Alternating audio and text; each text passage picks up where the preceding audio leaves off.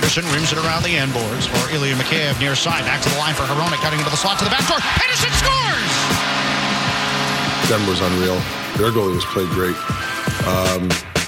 Yeah, it was kind of a back and forth type of game, but I think it was a structured game by both teams. I mean, there's a few mistakes by both teams, but in all, I thought it was a well-played, structured game by both teams. 7:05 on a Monday. Happy Monday, everybody. I hope you're well. You're listening to the Halford and Bruff Show on Sportsnet 650. Halford and Bruff in the Morning is brought to you by the Dilawri family of Acura dealers. Experience the Dilawri difference today by visiting your nearest Dilawri Acura dealer today. We are in hour 2 of the program. Open segment here. Hour 2 is brought to you by North Star Metal Recycling. Vancouver's premier metal recycler, pays the highest prices on scrap metal. North Star Metal Recycling, they recycle, you get paid. Visit them at 1170 Powell Street in Vancouver. We are coming to you live from the Kintec studio. Kintec Footwear and Orthotics, Canada's favorite orthotics provider, supported by over 2,500 five-star Google reviews. Find your perfect fit at kintec.net. So this is Sportsnet 650. This is your home of the Vancouver Canucks. And we have a very pressing question about the Vancouver Canucks that we're going to try and answer over the next 20 minutes. Are they good? I ask because currently the Vancouver Canucks sit third in the National Hockey League. There's 32 teams. Third in the NHL with an 8-2-1 record and 17 points. They have the best goal differential in the entire league. Not even the Vegas Golden Knights can boast Vancouver's plus 26 goal differential. The losers, the Vegas Golden Knights. Vegas couldn't even match the Canucks plus 26 after they smoked the Avs 7-0 over the weekend. It's true. Well, they fell back to earth, losing to the Anaheim Ducks, who actually are better than a lot of people expected. That's not the point of this conversation.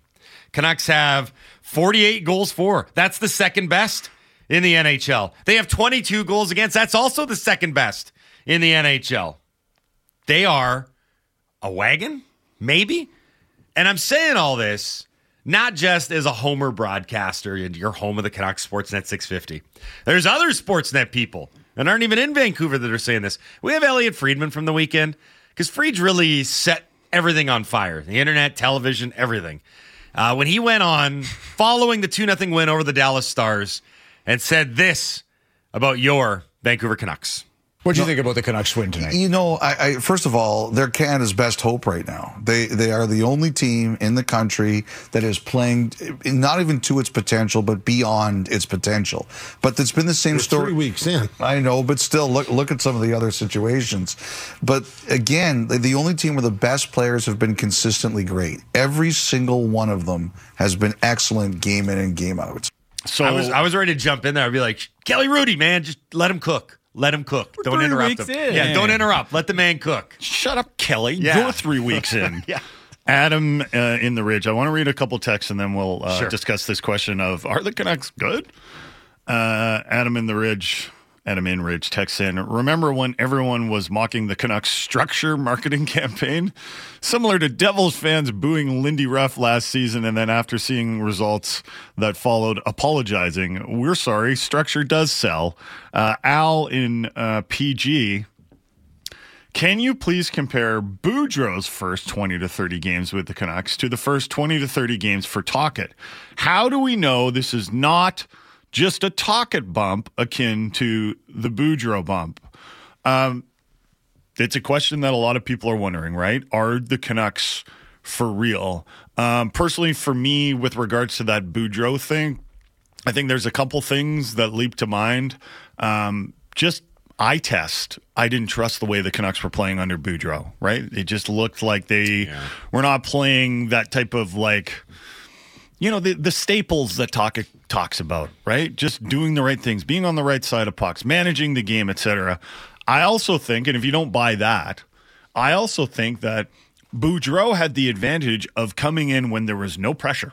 That's true. Right? Like he came in and the Canucks were like, they just needed someone to give them a pat on the head and be like, you're okay. It's not your fault. Well, I mean, it is your fault. But it's not your fault. But it's not your fault, right? And then they were able to take a lot of teams by surprise. You know, Tocchet, this Canucks team, what's been almost doubly impressive in addition to the fact that they have a great record and an unbelievable goal differential, is they came into this season with the pressure on.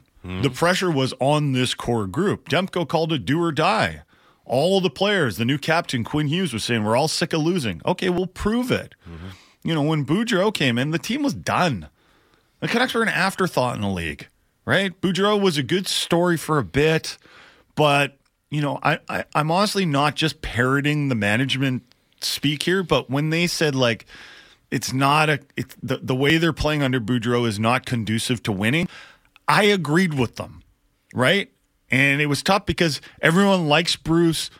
I like Bruce. I love having him on the show when we talk to him, but you be honest. Be honest. Did the Canucks look like a well-coached team under Bruce Boudreau?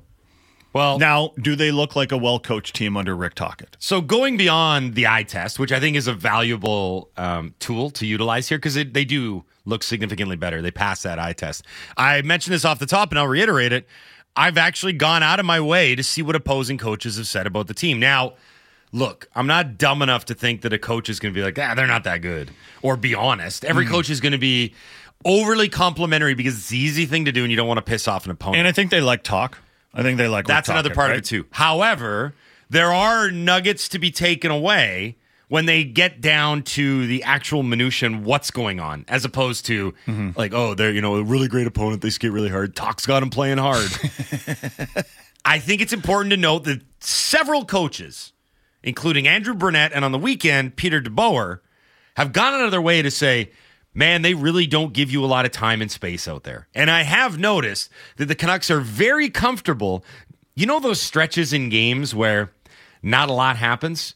Teams are basically trading shifts where it's pucks in deep, and let's not give up anything here. Maybe we won't create on this shift, but we're not going to give anything up. And we're just going to trade it back and forth. It's almost like trading of possessions. You know? It happened against Dallas. Yeah. And that's when you start to hear the cliches like, well, we're seeing a real skating game right now, or, you know, they're not giving up anything through the neutral zone. It's because they're barely playing in it.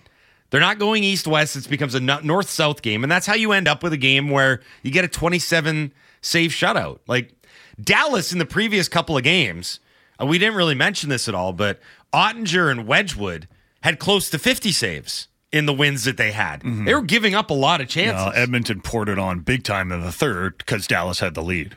Dallas had 9 shots in the third. Canucks had the lead too. They gave up 9 shots. Yeah. Right? So there's a decided difference in how the team is playing. Now, someone pointed out that the opposition hasn't been the stiffest thus far. I'd push back on that a little bit. The Canucks handled Dallas very well. They faced a very good Rangers team. I don't even consider that a loss. The overtime, I don't. I don't know what to tell you, but it was awful officiating in a game where the Canucks basically went toe-to-toe with a Rangers team. Played well. It's a top 5 team in the NHL. Like we're just asking the question: are the Canucks a good team? We're not asking are they a Stanley Cup contender. At least I'm not. We're just asking if what they're doing right now is real, and we can expect the Canucks to make the playoffs. And my only answer is, like, if they're not a good team, they're certainly doing a very good impression of a good team. Now, again, not house of negativity, but house of reality. There's a few things that we all have to be prepared for. One, injuries. Health is going to hit this team. It always does with every NHL team. The fact that the biggest lineup issue that they've had is that they don't have Teddy Bluger, who's like a 3C, 4C. Other teams are dealing with much more catastrophic injuries. I'm not saying it'll get to that level, but this team will go through a spell where guys get banged up. Well, how are they going to respond to that? Okay, so I was thinking this yesterday. What does a good team have? Well, I think it starts with the star players at key positions, right? You want great centers, you want great defensemen, and you want a great goalie. The Canucks have Elias Pettersson and JT Miller as their top 2 centers. They've got Quinn Hughes and Filip Hronek as their top pair. And they got Thatcher Demko in goal. I think you can check off key players or star players at key positions. Are they willing to put the work in? And that comes down to culture. And I think right now, we're seeing a dramatic turnaround in the culture, in the vibe, and the just the feeling around the team. There is a sense of optimism around the team. The guys are talking about we're sacrificing for each other. Are they well prepared by the coaching staff? I think we got to be able to check that one right now. Mm-hmm. Who has any problems with the coaching that Rick Tocchet is doing right now? The last one I come to is depth. And I'm not willing to check that one quite yet because of the issue that you just brought up.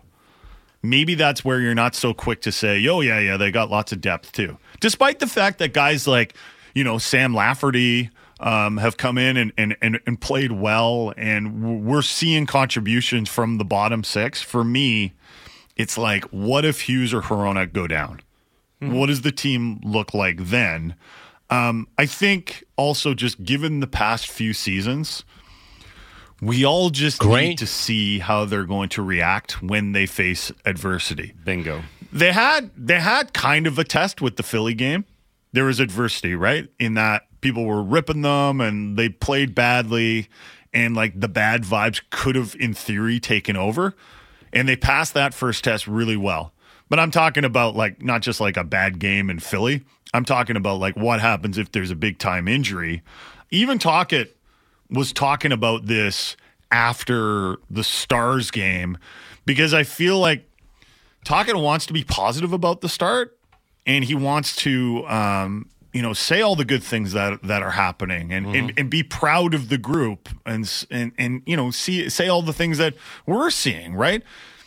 But in the back of his mind too, he's like, yeah, it's been 11 games and we still have a lot to prove. Here's Rick Tocchet after the Stars game.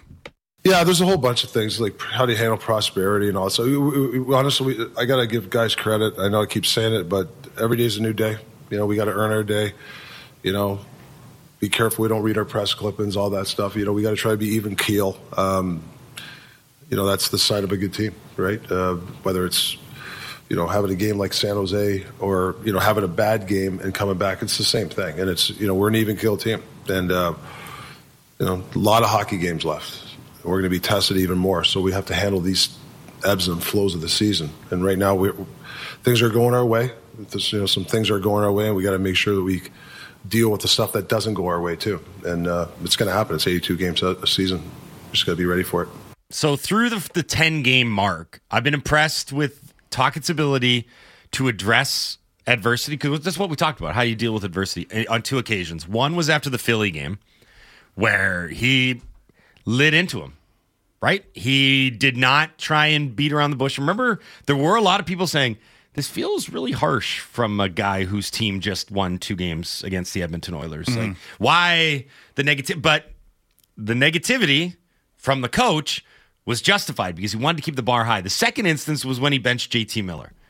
And I think both examples are indicative of a guy that can see when the ebbs and flows are happening and wants to nip it in the bud and doesn't want the highs to get too high, and more importantly, the lows to get too lows. Because I think he understands that historically with this group, when things go off the rails, they go off the rails in a major way. Do you remember when Tocchet said after the Philly game, who are we to think we're anybody? And he didn't have to do it. He's still in that position, and rightly so. Like, you guys haven't done anything yet. No, but you've had a good start to the season. That's it. Who do you think you are? I am. Yeah, that was him. That was Rick Tocchet. Yeah. Who are we to think we're anybody? I am. Yeah, he didn't say that part, but I get what you're saying. I think it's interesting from a coaching perspective, because it would have been easy for him to be like, flat night, didn't have it tonight. We move on to the next. We get Tampa Bay on Thursday or whatever. You're on the road.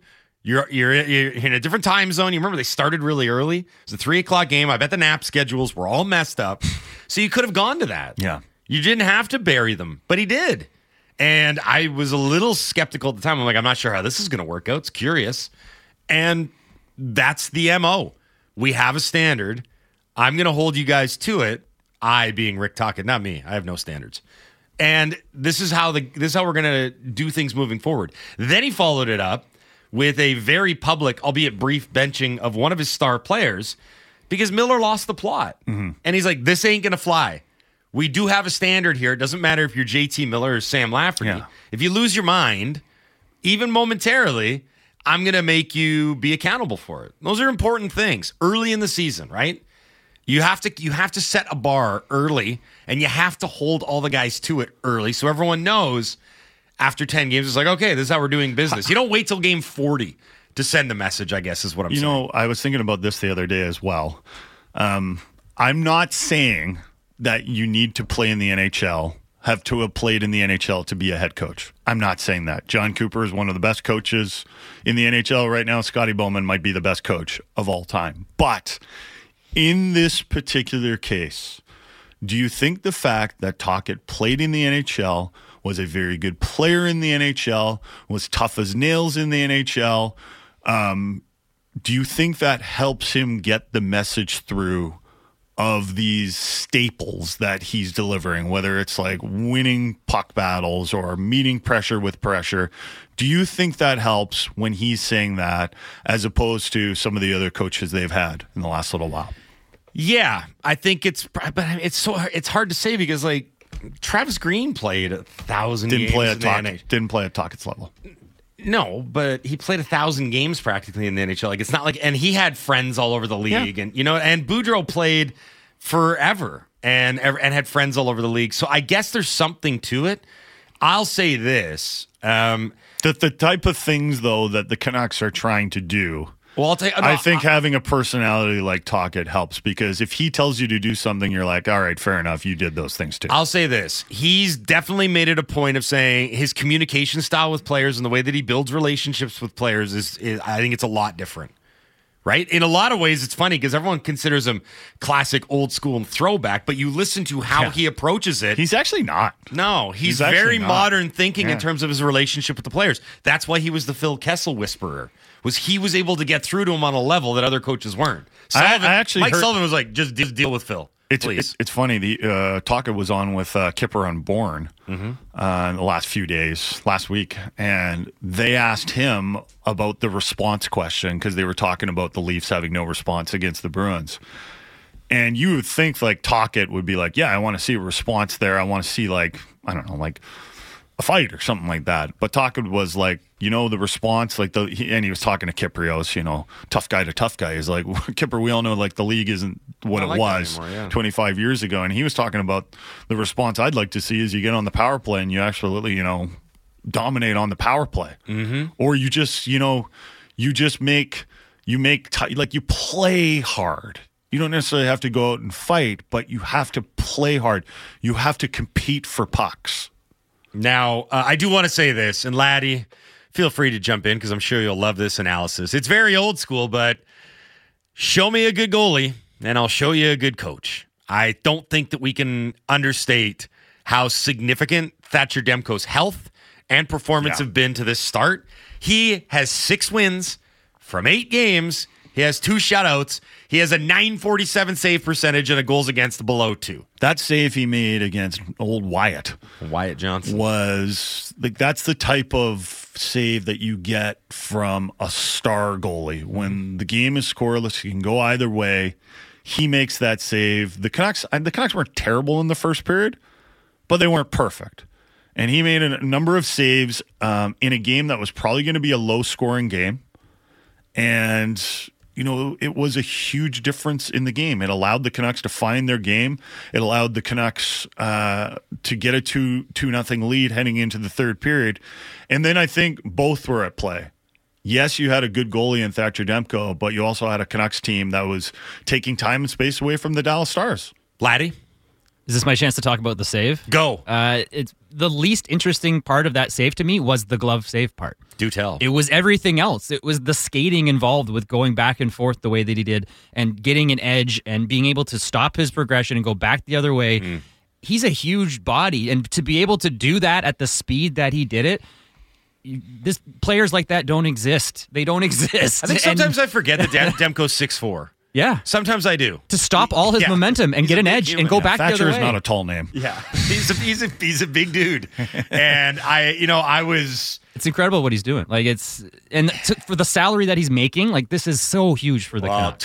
So huge. Talk it also very routinely. He's like, yep, he's great. Denver's the best. Like he knows what he's got, and he's not dismissive of it. But I think he's like, I am a very fortunate head coach to have a elite, healthy netminder. And then DeSmith's been really good too. But Demko's been, it's funny when Elliott tries to contextualize it as all the star players are playing great. You have to, like, for me right now, it's Pettersson, Hughes, Demko, all competing to be team MVP. Like I think a lot of people would say, well, Pettersson's leading the NHL in scoring. Hughes is playing at a Norris level. Yeah, well, if they don't have Demko doing what he's doing, they're nowhere close to this. And this is why they thought it was okay to have just Spencer Martin as the goalie backing up last year, because they thought this is what they would have with Demko, right? The backup goalie would be an afterthought like it is this year, but didn't turn out that way last year. All right, we've done our best to not talk about the Seahawks, but we're going to have to. Briefly, you know what? I've only got one question for Mike Tanner, and it's, can we forget the Seahawks game? Mike Tanner is going to join us next for a little NFL talk on the Halford and Bruff Show on Sportsnet 650. The most opinionated Canucks show out there. Canucks Talk with Jamie Dodd and Thomas Drance. Be sure to subscribe on Apple, Spotify, or wherever you get your podcasts.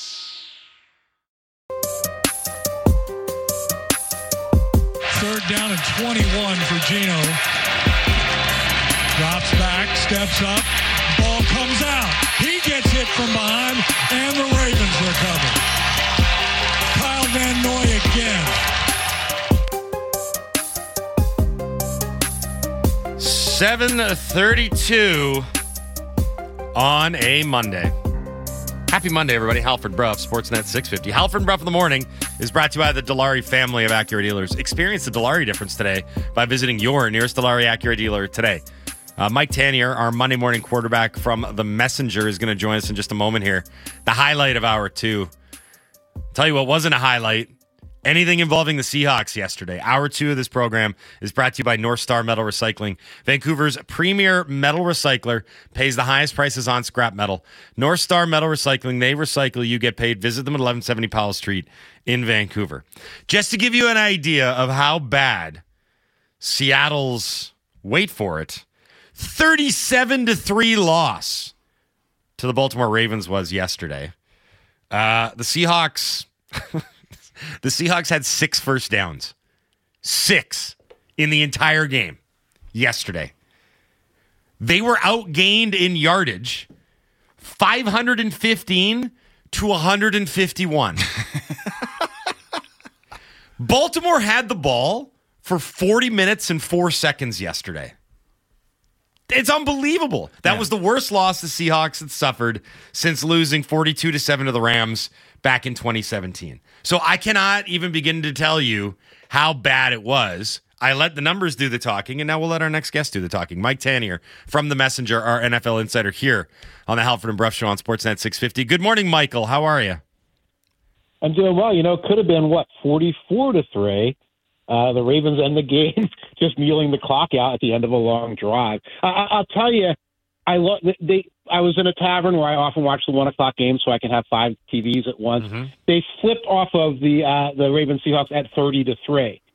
So I actually did not have a sense of, and I didn't go chasing down any information after that because I got the point of the game. I had no idea just how far the Seahawks unraveled at the end of the game where, a lot of teams, they get that garbage time touchdown or they get a little dignity at the end, and the Seahawks had absolutely none of that at the end of that game. Normally I'd be focused on the Seahawks here, and I kind of am, but we've talked a lot about Geno Smith and his turnovers, and they need to be better, and it's kind of the same old story. I do want to talk about the Ravens. Like, that team could win the Super Bowl, no? Yes, they can. I mean, they have that Steelers loss where they dropped about 8 passes. Like 2 of them were touchdown passes from Lamar Jackson to Aguilar. I think the rookie Flowers dropped 1. And that game snowballed against them. And, in most circumstances, the Ravens win that game. If the Ravens win that game, they're 7-1, 8-1 right now. No one would be questioning how good a team they are. This is a team that has a former MVP winner at quarterback. But because they're 7-2, because the early season losses look bad on the stat sheet, I think we're losing track of how strong they are top to bottom. What is their biggest strength? That's hard to say. Their defense has been very good, particularly in the front seven. Lamar Jackson has been very efficient, yet still runs the ball effectively. The new offense looks very good. They seem to do everything well except that they fumble every once in a while in like the worst possible circumstances. And that actually happened twice against the Seahawks, and the Seahawks could not capitalize when the Ravens went on their little fumble spree there. So it's kind of like the Ravens have really almost always been under Harbaugh, going back to when it was, Flacco and those guys. It's just, when a guy gets hurt, the replacement plays well. When they need to put last year's third-round pick in, suddenly he's a guy. Geno Stone comes out of nowhere after 3 or 4 seasons, and he's like leading the league in interceptions. The offensive line, you think that they're banged up, the next guy comes in and plays well. It's that kind of team. We just lost track of that in the last year or two because Jackson would get hurt. So many guys would get hurt that they were throwing guys off the street out there, and they were having a hard time staying even in the wild card chase. So I was listening to the post-game show right here on Sportsnet 650 afterwards, and they went live to Pete Carroll from the podium, and he sounded like kind of stunned and shocked at what happened. And then in typical coach speak, he's like, we got to focus on next week. We got to get better. We got to improve. We got to go to the tape. My question is, when you get a measuring stick game like this, and for sure, because that was the toughest challenge that the Seahawks had this year, all due respect to Cleveland and I guess Detroit in Detroit. That was going to be their toughest game, and that was going to be, where do you match up against an elite team in the NFL? When you fall that short and you get blown out that badly, can you really just say, we'll go back and we'll correct the correctables? Or do you have to take a look and say, maybe we're not as good as we think we are, or maybe we're not as good to compete at that level? Yeah, coaches don't operate in season at that macro level. Okay. They simply don't. They can't. They would lose their minds. So would their assistants. So would people in the building. That's something that, at the Schneider level, at the ownership level, say, well, what are we going to do about this? Carroll can turn around, look at the Commanders and say, oh, they just traded away all their guys. We should be able to get that win. Oh, the Rams are falling apart and Stafford might still be hurt. You can be, what are you going to be, 7-3? When the Niners-Cowboys-Niners-Eagles thing happens, and so you can be 7-3 and, hopefully not be 7-7 after all that goes down. And I'll say this, on my social network, some Seahawks fans kind of popped in on my threads and my Twixter and everything else. And, they're like, yeah, this isn't going to happen. Let's blow it up. Let's tank. Geno's never going to be the answer. Some of the other guys are older. And you can advocate tanking if you want. If you advocate tanking, I want you to watch 2 Giants games. I want Seahawks fans who are upset with the team being 5-3 to watch the Giants. Remember, the Giants last year were a surprise team too. Seahawks were surprised. Giants were surprised. Geno Smith was a surprise. Daniel Jones was a surprise. If you think the grass will be greener next year if you got rid of everybody, that's great. Go watch a really bad team on Sunday. Every Sunday will be like this last Sunday was, but worse. You will want to go rake leaves. You'll want to go holiday shopping. You will not want to watch that team. That's what you're up against. At least the Seahawks right now have young players, have an organization that seems like it has their head on their shoulders, and can come out of this year with 10 wins, 11 wins, and a playoff berth. Yeah, I mean, tanking for the Seahawks would be stupid. 2 years ago, maybe you could make that argument, right? But they've added some really good young players. They've got a head coach in Pete Carroll that has accomplished a lot in the game of football. John Schneider, the general manager, as well. But I think the question that's hanging over everyone's head is, what is Geno Smith? And if you don't think he can take you all the way, what do you do about it? Right. And that's one of those existential questions where, we reach this point in the season and we say, Mahomes can do this for the Chiefs even when other things don't work. Now Hurts can do this for the Eagles. Joe Burrow can do this for the Bengals. Geno Smith will not be able to do those sorts of things. And, the San Francisco 49ers have an answer to that, How does Geno Smith compare against Jimmy Garoppolo for many years or Brock Purdy at this point? And can you still do things? And that's probably how in the short term the Seahawks have to operate. It's not find the replacement for Geno. It's find Debo, find McCaffrey. Get the left tackles and the right tackle settled and healthy and get those young guys back out there. You've added Leonard Williams. Build that defense. Build some of those defensive guys. Devin Witherspoon's coming around. Build that team and then ask the question, can Dak be, a better version of Garoppolo or a better version of Purdy or some of these other quarterbacks who do rise up and take these teams on deep playoff runs. And that's how you have to approach it for the next year or two. We're speaking to Mike Tanier from The Messenger, our NFL insider, our Monday morning quarterback here on the Halford and Bruff Show on Sportsnet 650. Mike is brought to you by the Clayton Public House. Pre-game to post-game, the Clayton Public House is your home of football. Catch all the action on 15 screens and 2 giant projectors. Visit them online at theclaytonpub.com. Okay, I want to run around some of these other stories here. The early game on Sunday from Frankfurt. This is a game in which you, Jason, you hit your lock of the week yet again. Mm-hmm. Yeah, you I'm on fire. took the Chiefs to cover. Yeah. Now, I think there's an interesting thing here at play with Miami, because when you talk about measuring stick games, it seems like every time they get one against a good team, they can't win. Can the Dolphins actually beat a good team with the way that they play and the way that they're designed to play? In my walkthrough at the Messenger, I call them the Harlem Globetrotters. Right. If your opponent stands there and watches, they can dribble the ball off your head and spin the ball on their finger and run the weave and pull your pants down if the opponent just stands there. And what would the Harlem Globetrotters do if they played like a real NBA team? They would get destroyed, because that's not how the game is actually played. That's trickery, and those guys would be in the NBA, frankly, if they were that good, because there's money in the NBA than the Globetrotters, and that's kind of where the Dolphins are at this point. And I don't know what the answer is, but I do look at the way they do their offense, and it's like 16 guys in motion and everything's a double reverse. And, that stuff isn't always designed to work in a nitty-gritty, grimy game against the Eagles or against the Chiefs or against the Bills or the other teams. They have to be on the road to the Super Bowl. That's the kind of thing that, Alabama runs against Appalachian State or whatever. And they don't downshift into the other kind of football very well. They also seem to get rattled. They seem to get rattled when they're trailing. They seem to get rattled when there's a lot of crowd noise. There was a lot of noise in Frankfurt.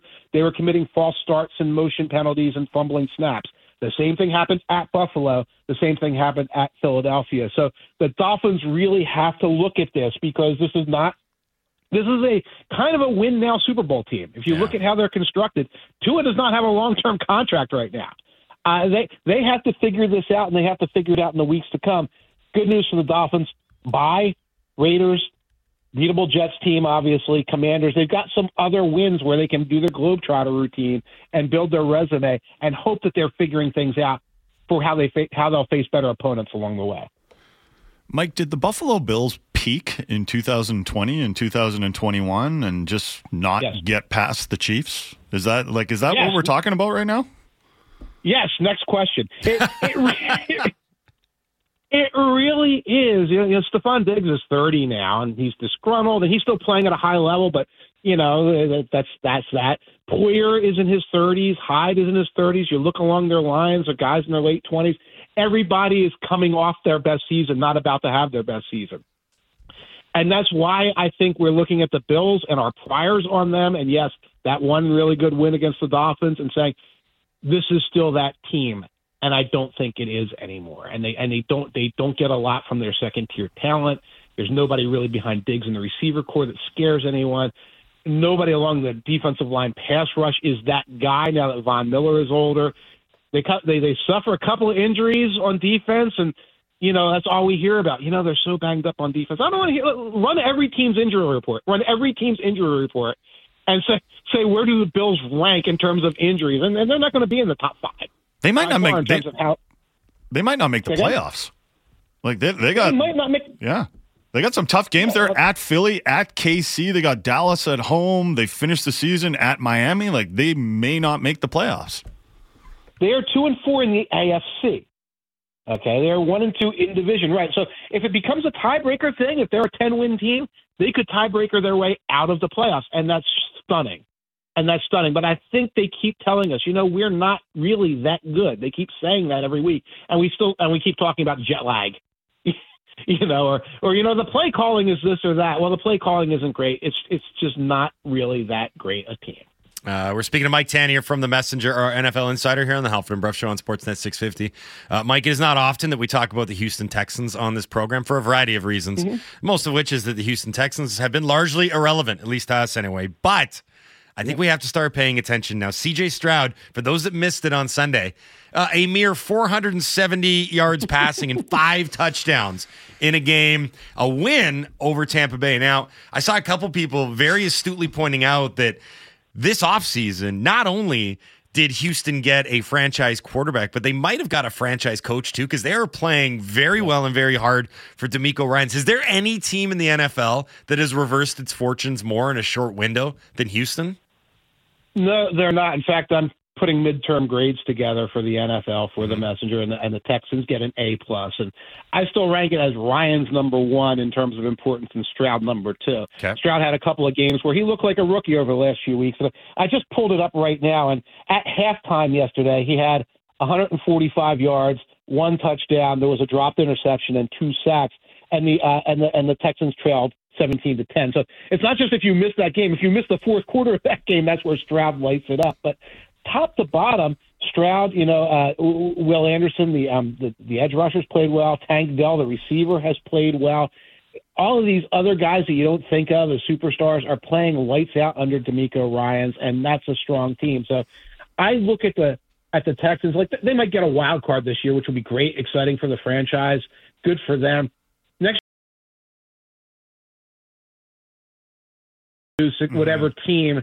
And everyone's saying, look at them, or I guess maybe where the Jaguars are now. Look at them. Watch out for them. They're the team on the rise. And that's shocking when you consider how bad they were the 2 or 3 previous years. So did the Carolina Panthers blow it by then? Did they pick the wrong guy?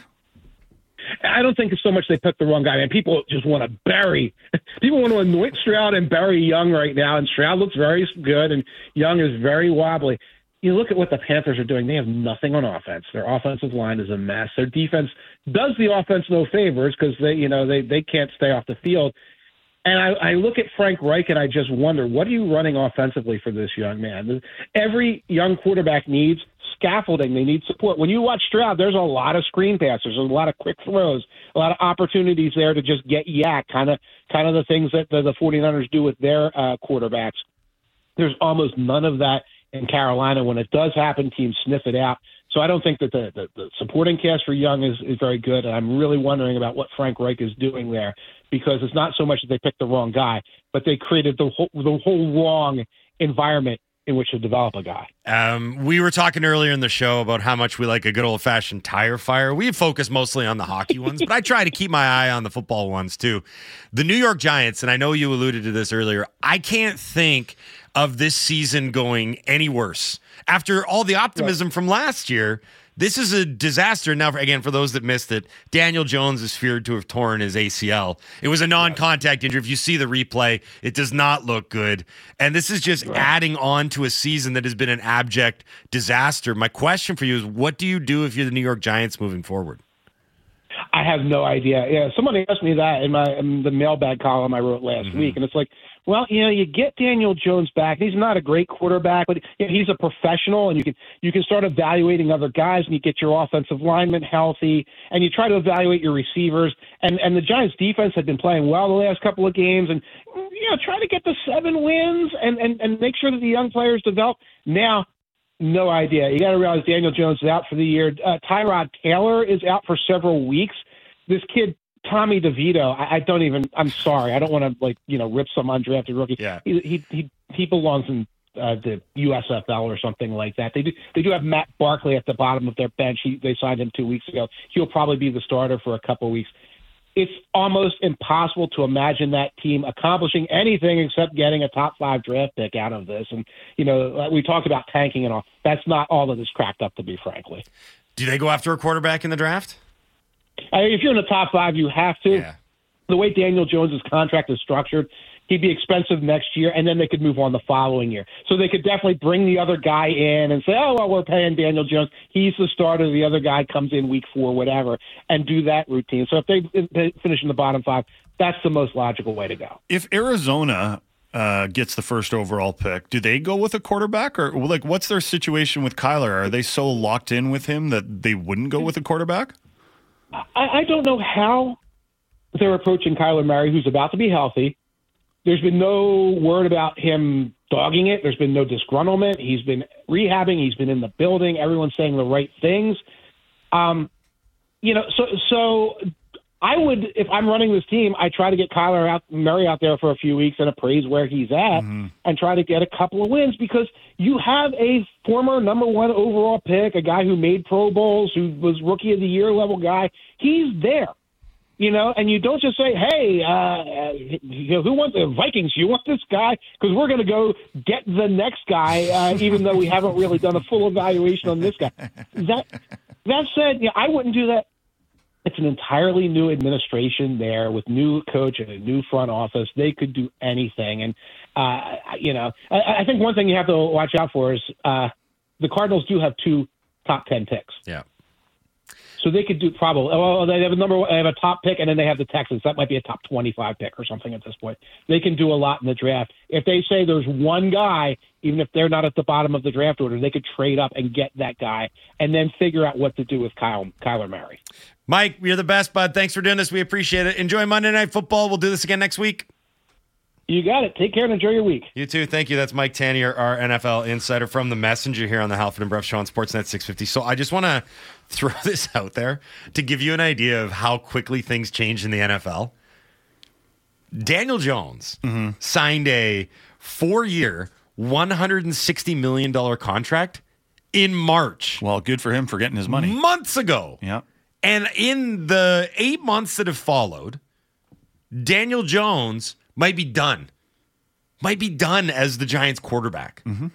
Kyler Murray in October of 2022, so just over a year ago, signed a 5-year, $230 million contract.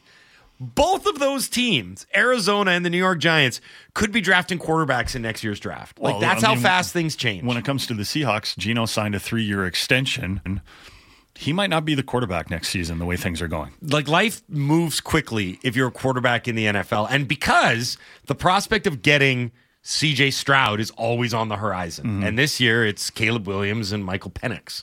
Yeah, there's a couple of other guys. I don't think Penix is going to be a high pick. No, I mean, he could be a starter in the NFL for somebody. Yeah, at some stage, but I'm mostly alluding to the fact that they played each other on the weekend, and that was another big story. I think we'll get into that and what we learned. That's coming up in the final hour of the program. I mean, I've been critical of Geno Smith, and Pete Carroll is concerned about all the turnovers. It's 8 turnovers in the last 4 games for Geno Smith, whether they're interceptions or fumbles. But that loss against the Ravens was a wholesale loss. Like, it was on everyone. It was on the defense. It was on the offense. It was on the quarterback. It was on the offensive line. You're watching that game and you're like, Geno has no time here. So he has no time. And Pete Carroll said afterwards, like, I don't think this is about Geno at all. I think this is about our football team did not answer the bell here. And I think the Ravens are a very, very good team. Another team that Baltimore took care of in big time business. I sound like Dollywood. Big time win. Big time. Like 2 weeks ago, they beat the Detroit Lions 38-6. They whipped on them. Yeah, they're just a very, very good team. But I think it says something about the Seahawks. I think the Seahawks, are what we think they are. They're good, but they're not great. So how do they get great? That's the big question. So it's funny. I told you I was listening to the postgame show, which right here, you're home of the Seahawks, Sportsnet 650. And they were bemoaning how physically manhandled the Seahawks were on Sunday. They're like on both sides of the ball. Yeah, they just got punched in the mouth repeatedly by a team. Now, look, I mean, everyone knows Baltimore's MO and their identity is to be a very physical football team.